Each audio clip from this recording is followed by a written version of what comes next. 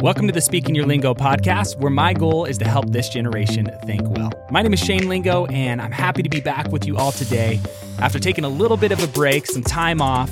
And by a little bit of a break, I mean quite a long break, but super excited to be back with you all and have a lot planned for the future, a lot of episodes that I'm really looking forward to, and a lot of things in the work for the new year. So you can be looking forward to that. But today, I'm particularly excited to be jumping into a special Christmas episode as we talk about the story behind one of the most influential, and yet I would say kind of a lesser known Christmas carol today, or at least less listened to, probably less talked about. And that Christmas carol is I Heard the Bells on Christmas Day. So let's jump in. Now, the first time I remember hearing the song I Heard the Bells on Christmas Day was the year after I graduated high school. And so this was back in, I graduated high school 2007. And so this was about 2008. And so if I'm doing my math correctly, that's about 15 years ago, the year that my wife and I got married. And one of the albums that I bought during that time period was, and this was still when you usually bought music on iTunes, or you actually bought the CD, right? We didn't have, not as many people were using Spotify and things like that back during that time. But I had this CD that I was listening to on repeat during the Christmas season by Casting Crowns. And they had this version of I Heard the Bells on Christmas Day, and it's the first version that I can remember hearing. And to this day, this is still my favorite version of the song. Now, this song has been recorded more times than I can count. As I was looking it up and doing research, I listened to a ton of different versions of this song, and there's a version for everyone. So if you don't like the Casting Crowns version that I like, and I'm going to go ahead and put a link to that in the show notes so you can give it a listen later on. But if you don't like that version, there's plenty of other versions out there of this song. And what I want to do today is I want to talk about the history of this song. Where did this song come from? Because a few years ago, I got the opportunity to hear the history behind how this carol came to be. And this is one of those things where hearing the history, knowing the history behind the song actually brings so much more significance to the song that it allows you to enjoy the song on kind of another level. And so to start, this song was initially a poem written by Henry Wadsworth Longfellow. And you might remember that name either from school in the past, or if you're someone who really enjoys poetry, because Longfellow, who was born in February 27th of 1807, was the most popular American poet of the 19th century. And you may know of him from poems such as Paul Revere's Ride. This was written in 1863. And, it starts like this: "Listen, my children, and you shall hear of the midnight ride of Paul Revere." And maybe for some of you as you're listening, the rest of the poem is going through your mind. At the school that I work at, all of our fourth graders actually have to memorize the entire poem. And as I look at this poem, if you were to go look it up, it is a long poem. So it's no small feat for a fourth grader to be able to memorize this poem. But each and every single year, fourth graders at the school that I work for, they memorize and they recite this poem. But a few interesting things about Longfellow himself. Besides being a poet, he was also a professor and the first American to completely translate Dante's Divine Comedy. And that's no small feat. I'm just trying to read Dante's Divine Comedy right now, and I'm in the first third of it, and it's enough. So to think about translating it is amazing. But I'm kind of getting off here. But he translated the entire Divine Comedy, and as far as I know, he's the first American to actually do that. And so as we think about Longfellow, obviously he was a very bright and influential person. In many ways, he was a man who had experienced great success throughout his life. As a poet, as a professor, as a writer. I believe as I was doing some research, he actually had written a textbook by the time he was in his early 20s, if not a little bit sooner. And so this was a man that had experienced great success. And yet, if you were to look at Longfellow's life, you could almost argue that he experienced even greater pain. And to give an example of this, while he was enjoying the fruits of his success, working at Harvard, building a successful career, building a name for himself, Longfellow experienced the death of his first wife, Mary. And she died at a young age of just 23 years old, and she died from complications after having a miscarriage. And so during the next 7 years of his life, Longfellow would invest his time and his attention, all of it, pretty much into his teaching in order to deal with this heartache. And eventually, he would remarry his second wife, Frances Appleton, and so he would move on. But you kind of see this roller coaster life is what it feels like as you're looking from the outside of great successes, and then in some ways it feels like even greater pain.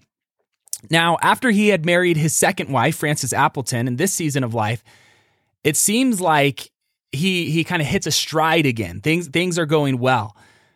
He's writing some of his most famous poems and living in kind of the benefits that come with wealth and success. And during this season of his life, he and his wife shared the joy of having 5 children, bringing 5 children into the world. Both that in itself is joyful and, as a parent, challenging, and in some ways you could say painful. But this is a season where things, again, you look at his life and it's going really well, and it's filled with hope, and it's filled with this gift of life. And then you move on in his story, and how could you imagine that the year of 1861 would be filled with such sadness and grief again? Because in July of that year, Longfellow would tragically experience the death of his second wife. And so Fanny Longfellow, what ends up happening is she's lighting a match, and suddenly her dress catches fire, and the next day she actually dies of her injuries. And I was actually able to find a news article, this old news article that was published the day after the incident happened, that I want to read, that gives us some insight into what happened during this time. And so this was written in the Boston Daily Advisor, July 11th of 1861. And it says, "A sad accident, which proved fatal yesterday forenoon, befell Mrs. Fanny Longfellow, wife of Professor Henry W. Longfellow, at their residence in Cambridge on Tuesday afternoon. While seated at her library table, making seals for the entertainment of her 2 young children, a match or piece of lighted paper caught her dress, and she was in a moment enveloped in flames. Professor Longfellow, who was in his study, ran to her assistance and succeeded in extinguishing the flames with considerable injury to himself, but too late for the rescue of her life. Doctors Wyman and Johnson of Cambridge and Henry Bigelow of this city were summoned and did all that surgical skill could do. Both of the sufferers were under the influence of ether through the night, and yesterday morning, Mrs. Longfellow rallied a little, but at 11 o'clock, she was forever released from her suffering. Mrs. Longfellow was a gifted and accomplished lady, the daughter of Hon Nathan Appleton. She leaves 5 children to mourn with their father. Their common loss. Professor Longfellow's injuries, though serious, are not of a dangerous kind." Wow, you read this story, and I can't imagine the pain of this tragedy and then the burden that Longfellow's now going to have to carry of being responsible for his 5 children after this event. I mean, if it wasn't enough, Longfellow now had to deal with the devastating reality that he is a single father, and he has to comfort his children after their mother had died in such a horrible way. And so this is a season, again, where you see this pain in his life. And if it feels like, or if it seems like things couldn't really get any worse, in one sense they do, because now you have the reality of the Civil War that's going to hit. And the Civil War had started just a few months prior to Fanny's his second wife's death. And so now you have this war, and Henry Longfellow, if you've read any of his work and if you've studied anything about him, he was a man who loved his country. And so the fact that there was this civil war with the country fighting against itself, Americans fighting against Americans, tore him up. And on March 27th of 1863, Henry's son Charles was actually commissioned as a second lieutenant in the 1st Massachusetts Cavalry. And so his son is now going to war, fighting in this war that's tearing him apart. On December 1st, Henry Wadsworth Longfellow is going to receive a telegram. And in this telegram, he's going to receive the news that his son Charles had actually been severely wounded in the war. And so it just feels like as you're listening to this, as you're thinking about his story, it's like, can the man even come up for air?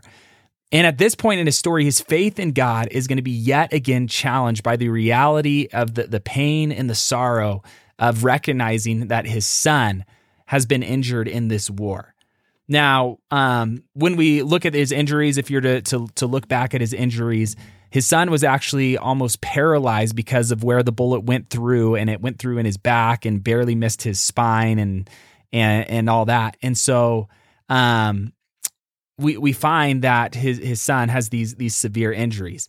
And so it's at this point in Longfellow's story, reflecting on where he's been. His first wife dies, and then feels like he comes up for air, and then his second wife dies this horrible death, and he's left with these 5 children. And then you have the Civil War that starts in his country. It feels like it's falling apart, and then his son is injured. And it's against this backdrop that he's going to sit down and he's going to write a poem. The poem that's going to be inspired by church bells ringing. In this poem, it's going to start with the church bells, and it's going to start with a sense of irony and despair. But as we're going to see, it's also going to end in victory and hope. And so with that, let me read Longfellow's original poem. I heard the bells on Christmas Day, their old familiar carols play, and wild and sweet the words repeat of peace on earth, goodwill to men. And thought how, as the day had come, the belfries of the Christendom had rolled along the unbroken song of peace on earth, goodwill to men. Till ringing, singing on its way, the world revolved from night to day, a voice, a chime, a chant sublime of peace on earth, goodwill to men. Then from each black accursed mouth the cannon thundered in the south, and with the sound the carols drowned of peace on earth, goodwill to men. It was if in an earthquake rent the hearthstones of a continent, and made forlorn the households born of peace on earth, goodwill to men. And in despair I bowed my head. There is no peace on earth, I said, for hate is strong and mocks the song of peace on earth, goodwill to men. Then pealed the bells more loud and deep. God is not dead, nor does he sleep. The wrong shall fail, the right prevail, with peace on earth, goodwill to men.